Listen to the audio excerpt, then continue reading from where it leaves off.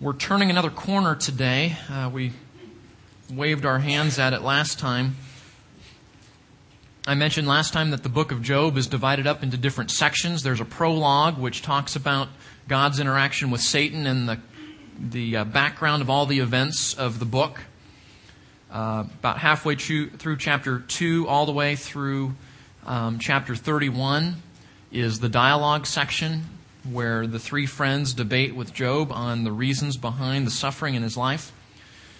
And now we again put a period at the end of that section and start a new paragraph, a new character entering the scene. And it's interesting, I don't know how you picture Job, but as this whole book has developed, I picture Job sitting outside the city on the ash heap. He's an outcast of society. He is very much unclean because of his condition. He would have been rejected by the society and culture that he was in. So he's basically sitting out on the dump of the city in the ash heap,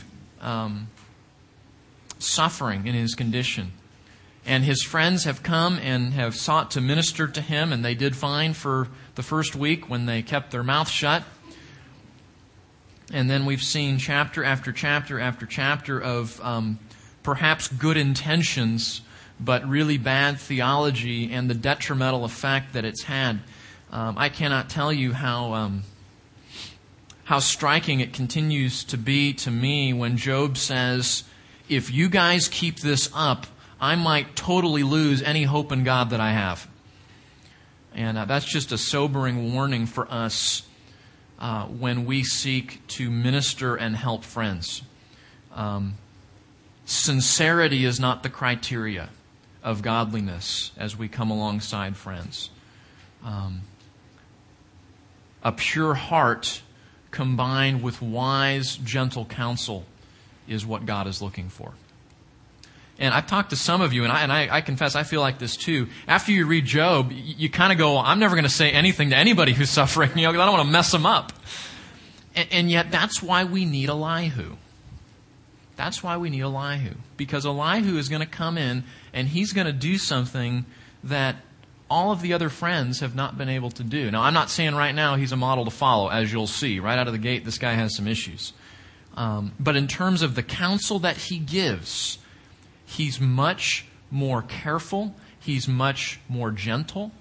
And I trust, based on the fact that God does not rebuke him with the other three friends at the end of the book, that the essence of what he said was right on.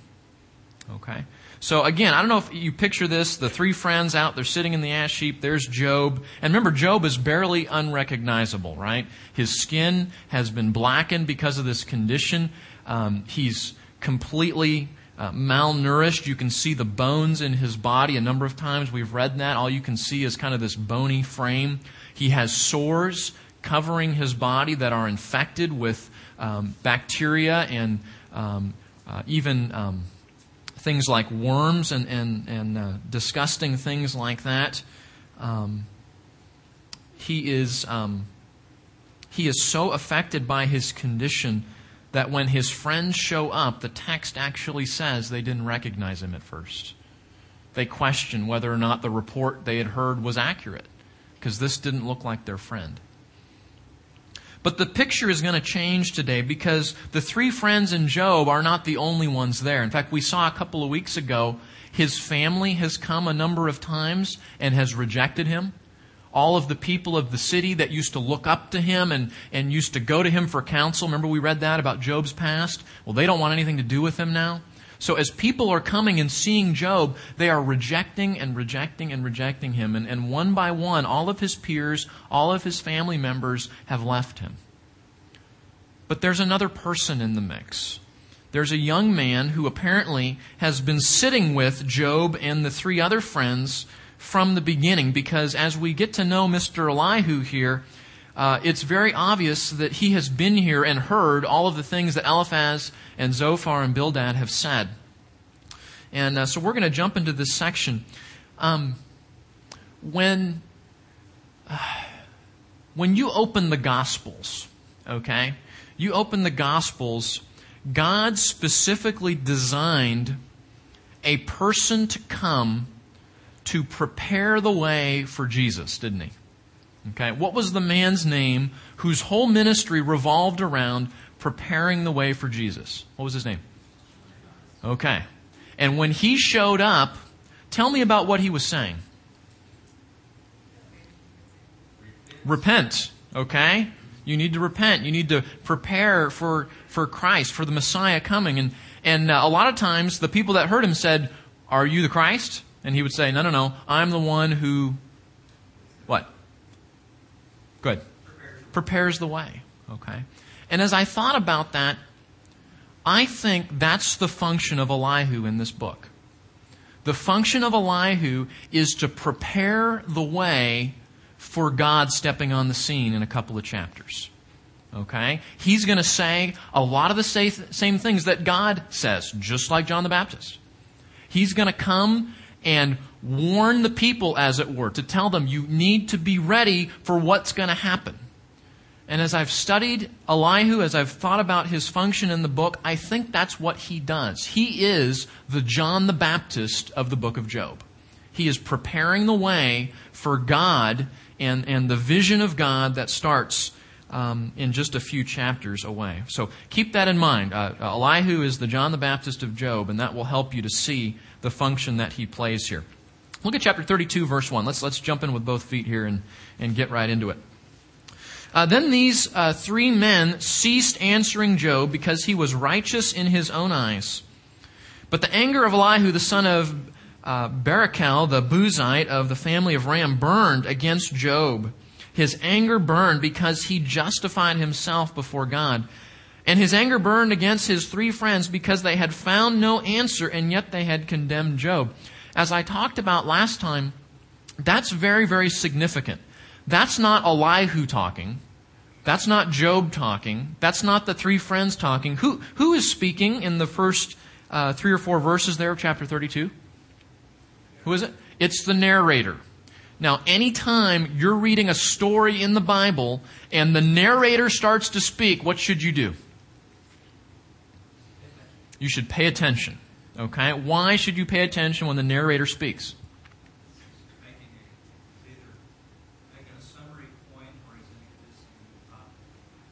One of the hardest things with narrative is interpreting it. Right? Because you may see somebody and they may do something and you go, was that a good thing? What he did? When David does something, or when John does something, or when the disciples do something, or Abraham does something, or Moses, and you go, is that a good thing or a bad thing? And a lot of times we're kind of on the fence, aren't we? I mean, if it's clear sin, we go, okay. But other times we go, I don't know about that.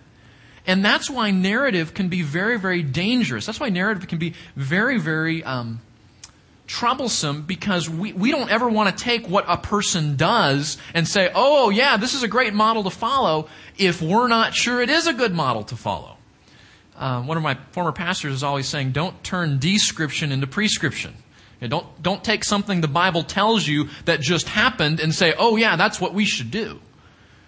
We would want to test that with other scriptures that are more didactic, that tell us, do this, don't do that, and then use those scriptures to evaluate what happens in the narrative. But occasionally God gives us these wonderful, wonderful blessings called the narrator's commentary. And the narrator helps us with this. A couple of weeks ago I mentioned the parable that Jesus shared about the Pharisee and the tax collector, right? And we have this problem with parables too. You go, what does that mean? And that particular parable is wonderful because Dr. Luke tells us from the beginning, now Jesus told this story to some who were trusting in themselves that they were righteous and were viewing others with contempt. You don't have to guess what the parable's about because he just told us. And then you just read it with that interpretive thought in mind, and then you can go to the races there. But listen to this. This is the narrator's commentary on what has happened. He tells us, in a sense, the 2 problems that are going on here. The first problem is a problem with Job. And tell me, what does the narrator tell us is the problem with Job so far? What is it? He's righteous in his own eyes. He is seeking to justify himself. He is seeking to say, who I am in and of myself is sufficient before God, according to verse 2. He's self-righteous. He's trusting in himself that he's righteous. What about the friends? What's the problem with the friends?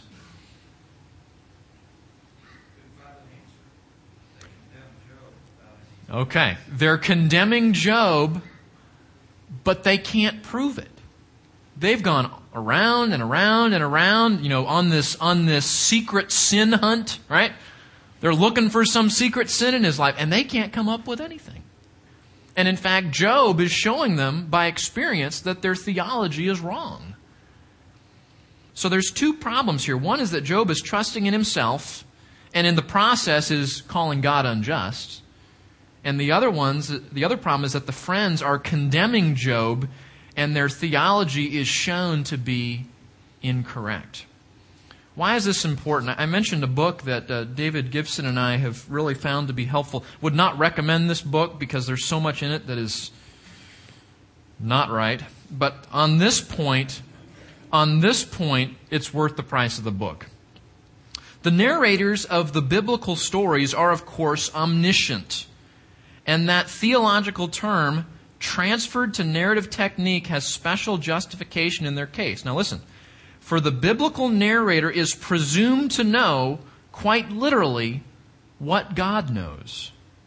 As on the occasion he may remind us by reporting God's assessments or intentions or even what he says to himself. The biblical prophet speaks in God's name, thus saith the Lord, as a highly visible human instrument for God's message, which often seems to seize him against his will.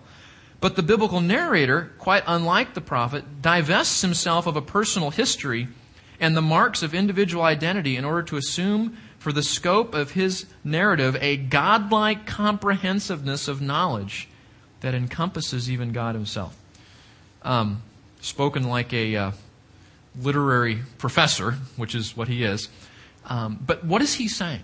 He's saying the narrator speaks God's perspective. The narrator speaks with divine omniscience.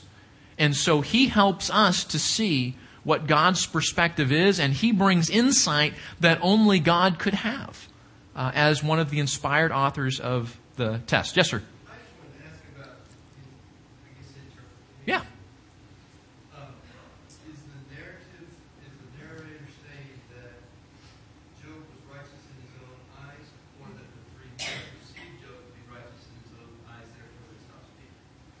So, can we take this as saying that God says they can use, and I know from the background, he is justified himself, but right.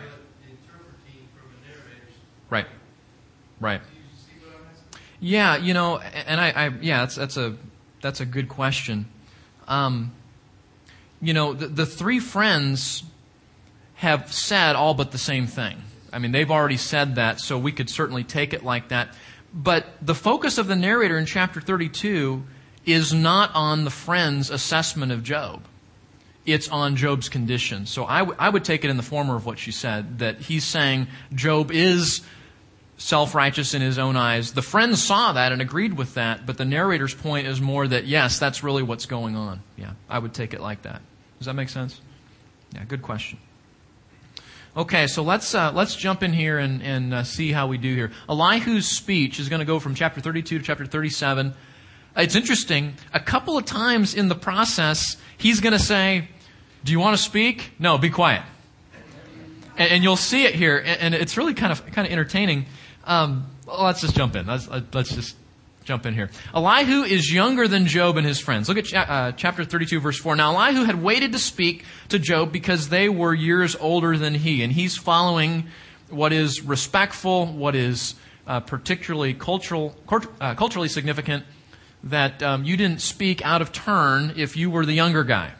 So he has waited for a pause in the conversation. And as we have seen for chapter after chapter after chapter after chapter, there haven't been a whole lot of pauses in the conversation so far.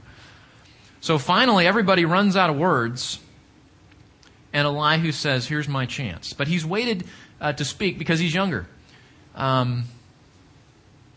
He summarizes Job's complaint against God. Look at chapter...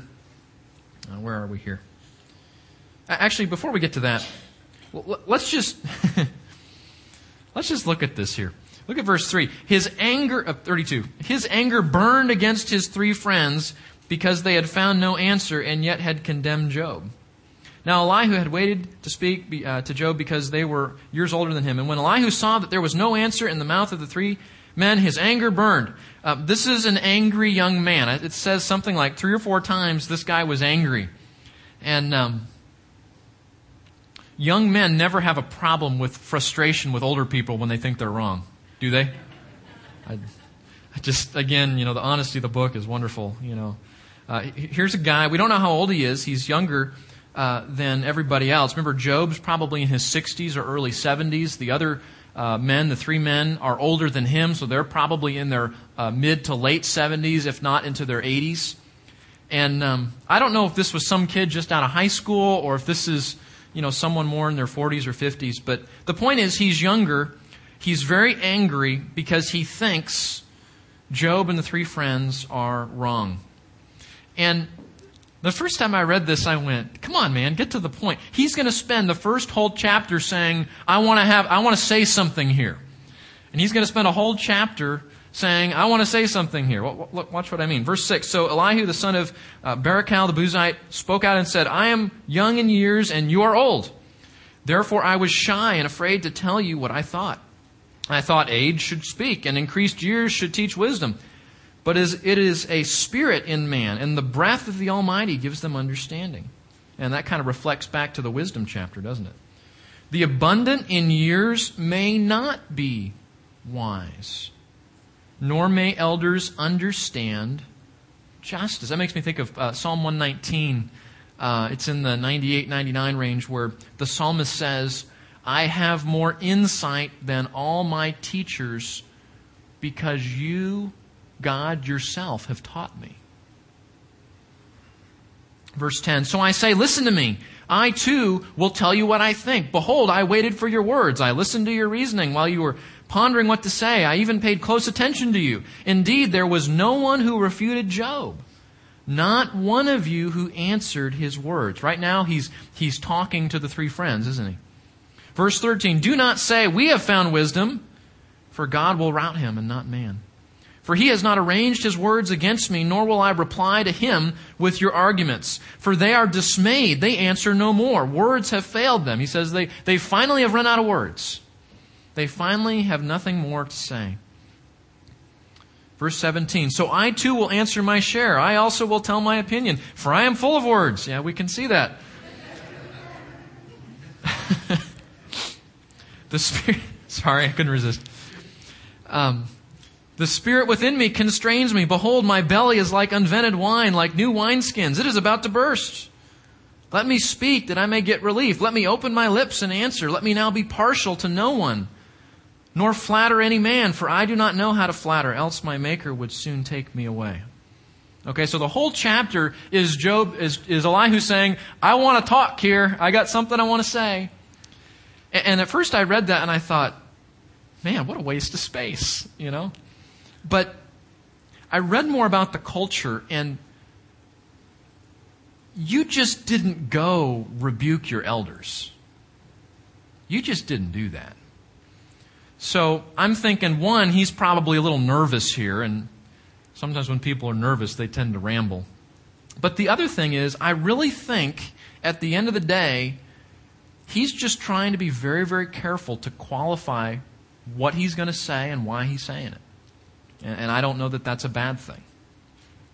Chapter 33, verse 1. However, now Job, now he turns from the friends to Job, okay? Please hear my speech and listen to all my words. Behold, now I open my mouth, my tongue in my mouth speaks. My words are from the uprightness of my heart, and my lips speak knowledge sincerely. The Spirit of God has made me, and the breath of the Almighty gives me life. Refute me if you can. Array yourselves before me. Take your stand. Behold, I belong to God like you. I too have been formed out of the clay.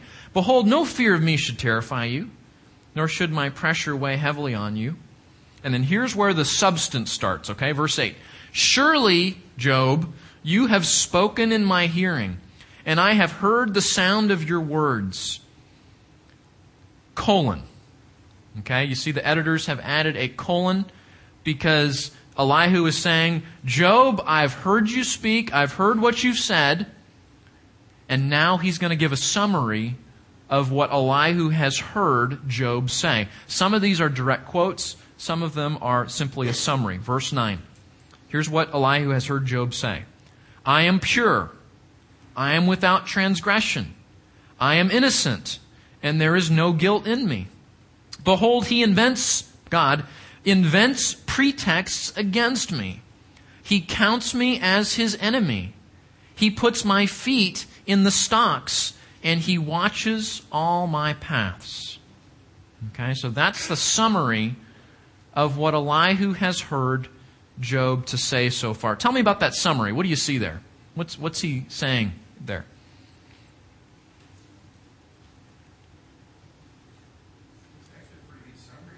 Isn't it? It's a pretty good summary. So tell me the elements there, the summary that you see. What are the key elements there that you would say that pop out at you? He is justifying himself. Okay. Yeah, he's saying he's without sin. He's innocent. God's after him. Job knows more than God. What about verse 10? He invents pretexts against me. Now, literally, he finds things that are wrong against me. And the implication is, but those aren't justified. God invents things against Job in order to justify God's treatment of him. Well, what you're saying then is that God's lying. Okay. Deceiving. Okay. Yeah. Yeah. But and this is what struck me, isn't the way Elihu puts it a lot more gentler than the other friends?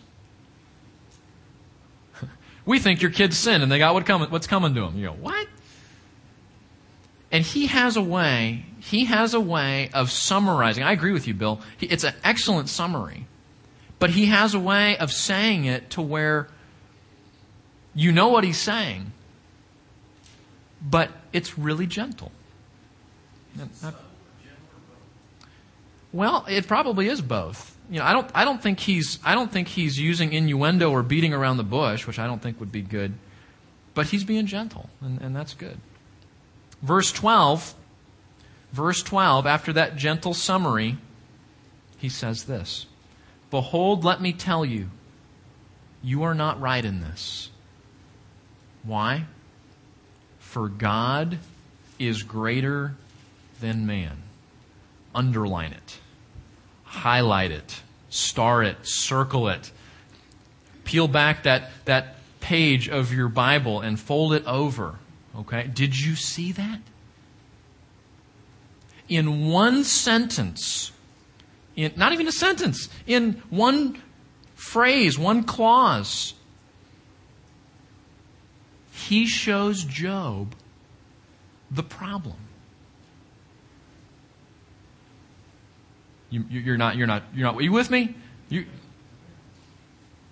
Here's the deal, Job. You ready? God's greater than you. And it's amazing. In one little clause, Job puts his finger on the problem. I mean, there's lots of extraneous stuff. There's lots of stuff that connects back. But that's the issue, isn't it? Isn't the issue Job is saying, I know better than God? Keith is the blank. He summarizes Job's accusation. Sorry. Complaint. Summarizes Job's complaint. Yeah. And here's why I call Elihu the John the Baptist of Job. Okay? What's God going to say in a few chapters? You've been reading ahead. See, I know you guys. What's God going to say? Who do you think you are, man? That's the Keith paraphrase. Right? Do you really think that you know better than I do? God says to Job. And see, Elihu is paving that way. He's creating the path so that by the time God steps on the scene, it's all going to make sense. God is greater than man. And because that is true, if Elihu had said nothing else, I think it would have been totally helpful to them. Because God is greater than man, verse 13, okay? Why do you complain against him? That word complain, does it say complain in your Bible, verse 13, complain? It can mean that, but it has a technical sense that I think fits the context better. In the technical sense, it means to pursue a legal suit. So he's saying, Job, you're not right. God's greater than you. And if that's true, why do you want to sue him? Why do you want to take him to court? Verse 13, that he does not give an account of all his doings? Tell me about that one. This is going to be one of those read it and think about it messages, okay? So we're just going to read a little bit and we're going to think about it and talk about it.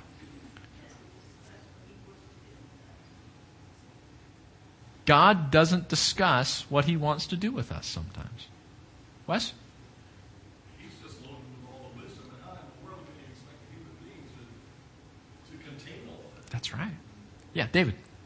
I see the implication from Job's point of view. I want God to explain to me why he's doing what he's doing. Right. And I'll decide what that. That's right. That's right. And Elihu really goes after both of those points, doesn't he? He says, first of all, you're not greater than God, so that's not your role to evaluate whether you agree with God or not. But the latter half of 13, what he's saying is, God does not owe us an explanation. Now, stop. When we're suffering, I don't know about you, but where I go, almost always the first place I go is to say, why? Right? Is that where you go to? Why? Why is this happening? Why am I going through this? Why is that happening to so-and-so? Why is that going through there? And again, I think in a very gentle way, Elihu says, God doesn't owe us an explanation. We read it in Psalm 115. Our Lord is in the heavens, and He does what? Whatever He pleases. I mentioned in my sermon last week, just kind of think of it like a father and a young child. And I go back to that. Tell me what it would be like if everything I did on just one day of my life, I tried to explain to my 2-year-old. Right? Let's call this exercises in futility, right? That's the picture. Not only, I think, are we not in a position to understand the mind of God a lot of the time. Let me ask you this. What is it that makes us conclude that God owes us an explanation for what He does? What is that? Yeah. That's right. And what is that? It's pride. What's Job's problem? What's his problem? He's trusting in himself. What's that? That's a form of pride. Pride says, I think I'm great in basketball, in school, in this, and I'm thinking more highly of myself than I ought to think. Self-righteousness is when I take that attitude and I think about my stance as a person before God. Self-righteousness is a narrow form of pride where I say, I am justified in myself. before God. And that's the problem. Job is living here in his self. Tell me, what does the Bible say about pride?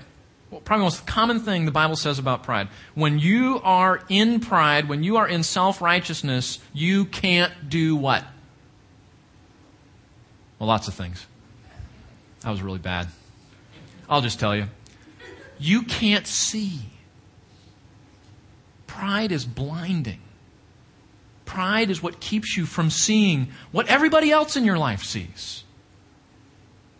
And what's gone on here is as Job has tightened his grip on his own self-righteousness, he's not seeing straight.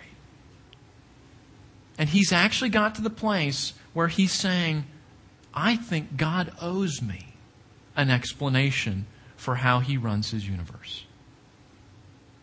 And as David said, and I think I'll decide whether I like that or not. Yeah, yeah. God has already made this judgment. That's right. And if you go forward a little bit, God is speaking. Mm-hmm. In chapter 40, he says, will you really annul my judgment? Yeah. So the judgment has been, if you want to take, this is an appeals court. Okay, very good. Yeah. Job is like, Yeah. it's an appeals court. Right. Because he doesn't like the judgment that God Very good. has already brought. Yes. And I think that's where we sit most of the Hmm. time. That's Is, good. We're trying to justify ourselves. Mhm. What we really are saying is we just don't like the answer. Yeah. Very good. God has given. Yeah, and the next half, will you condemn me that you may be justified? Yeah. So, it's almost like Yep. he's asking for an appeals court Yeah. because God has made his decision. Yeah. He just doesn't like it. Yeah. And I think that's, really, if we're honest, that's what we are a lot of Yeah. Yeah. Very good. is we're just not happy with how Mhm. things Yeah. are. And we'd like them to be. Yeah. No, that's very well said, and I like the tweaking of the courtroom analogy. You're right on there. Now watch what he does. And by the way, Plus, I read that. yeah. See, I know you guys have been reading ahead.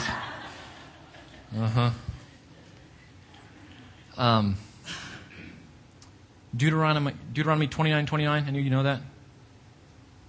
The secret things belong to the Lord, but the things revealed, the Word of God, His law, belong to the sons of men. Right? That's a good verse to keep in mind. There are some things that God says are secret, and He will not tell us. Deuteronomy 29:29. Okay. Now watch this. Verse 13, he says, why do you complain against him that he does not give an account of all his doings? And then, chapter 14, Elihu says, but you know what? God does speak.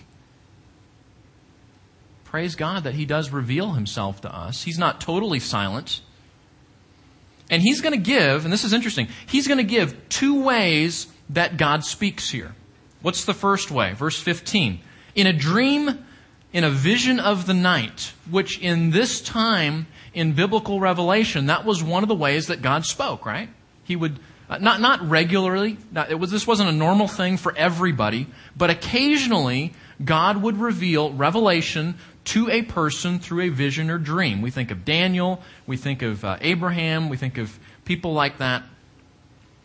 And he's saying God does speak sometimes, and we should be thankful for that. Living on this side of the canon being closed, we could say, well, God does speak. How does He do it? He does it right here, in His Word. We'll come back and talk about that thought in a minute, but here's what I want to focus on today. Look at verse 19. How else does God speak? Verse 19. Man is also chastened with pain on his bed. You ready for this? God speaks in dreams and visions in that time. He also speaks through suffering. Now, you with me? That's brand new. No one has ever said in the book thus far, God is speaking through suffering. Back up a couple verses and look at the section where he talks about God revealing himself through dreams and visions. Look what it says there. Verse 16, then he opens the ear of men and seals their instruction. Why is he revealing himself? Verse 17, that he may turn man aside from his conduct and keep man from pride. He keeps back his soul from the pit and his life from passing. You ready? It's preventative. God speaking in that context is preventative. Look at verse 19. He also speaks through suffering. Man is also chastened with pain in his bed and with unceasing complaint in his bones, so that his life loathes bread and his soul his favorite food. Isn't that true, right? That's exactly what happens in suffering. Verse 21, his flesh wastes away from sight, and his bones which were not seen stick out. That's Job, right? Then his soul draws near to the pit, and his life to those who bring death.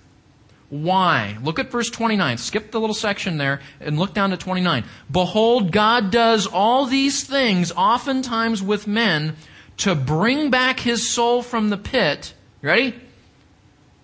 That he may be enlightened with the light of life.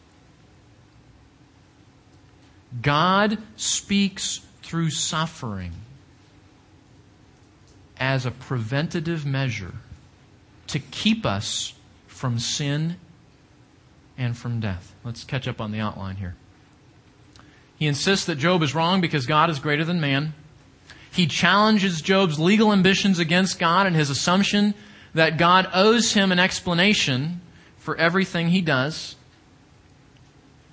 You got those?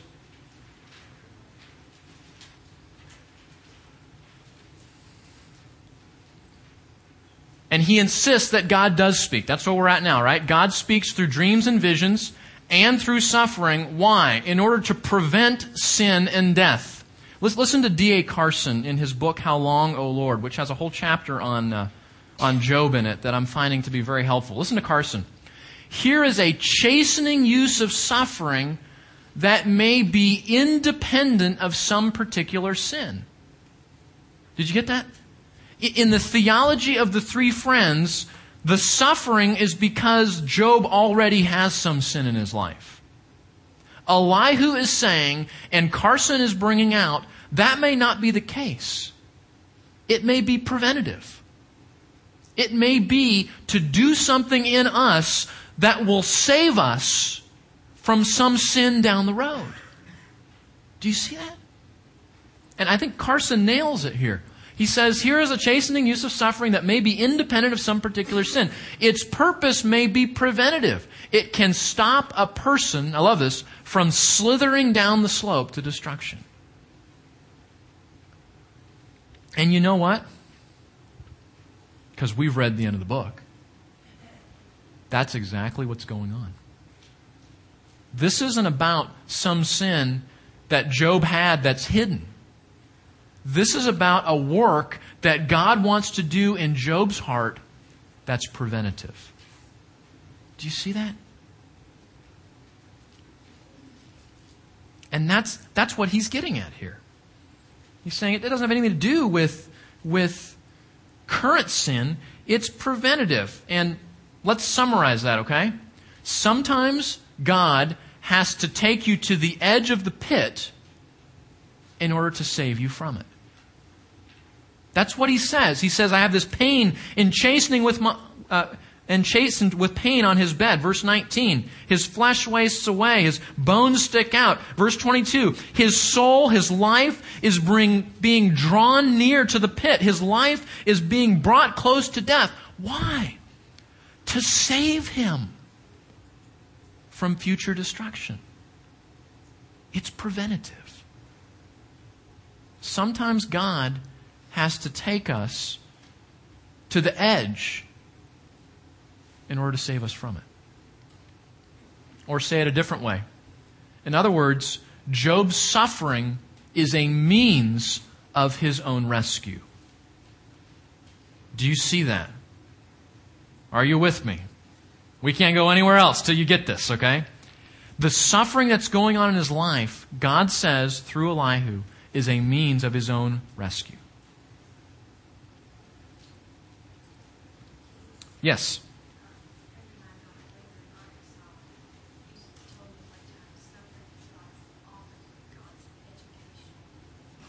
Suffering is God's educational dealing with us. Yes, I think that's what he's saying here. Okay. Now, I know there's a dozen unanswered questions because we skipped that little middle section, which if you read it is about a mediator. I need another week to figure out what that means. Okay? But I do know this. Elihu has put his finger on the issue. God is greater than man. Job is out of line before God in how he's dealing with him. And he says to Job, you know what? This suffering isn't about some current sin. It's about God's rescue plan to save you from yourself. To save you down the road. We'll come back next time and see how that works. Okay? More news at 10. Let's pray.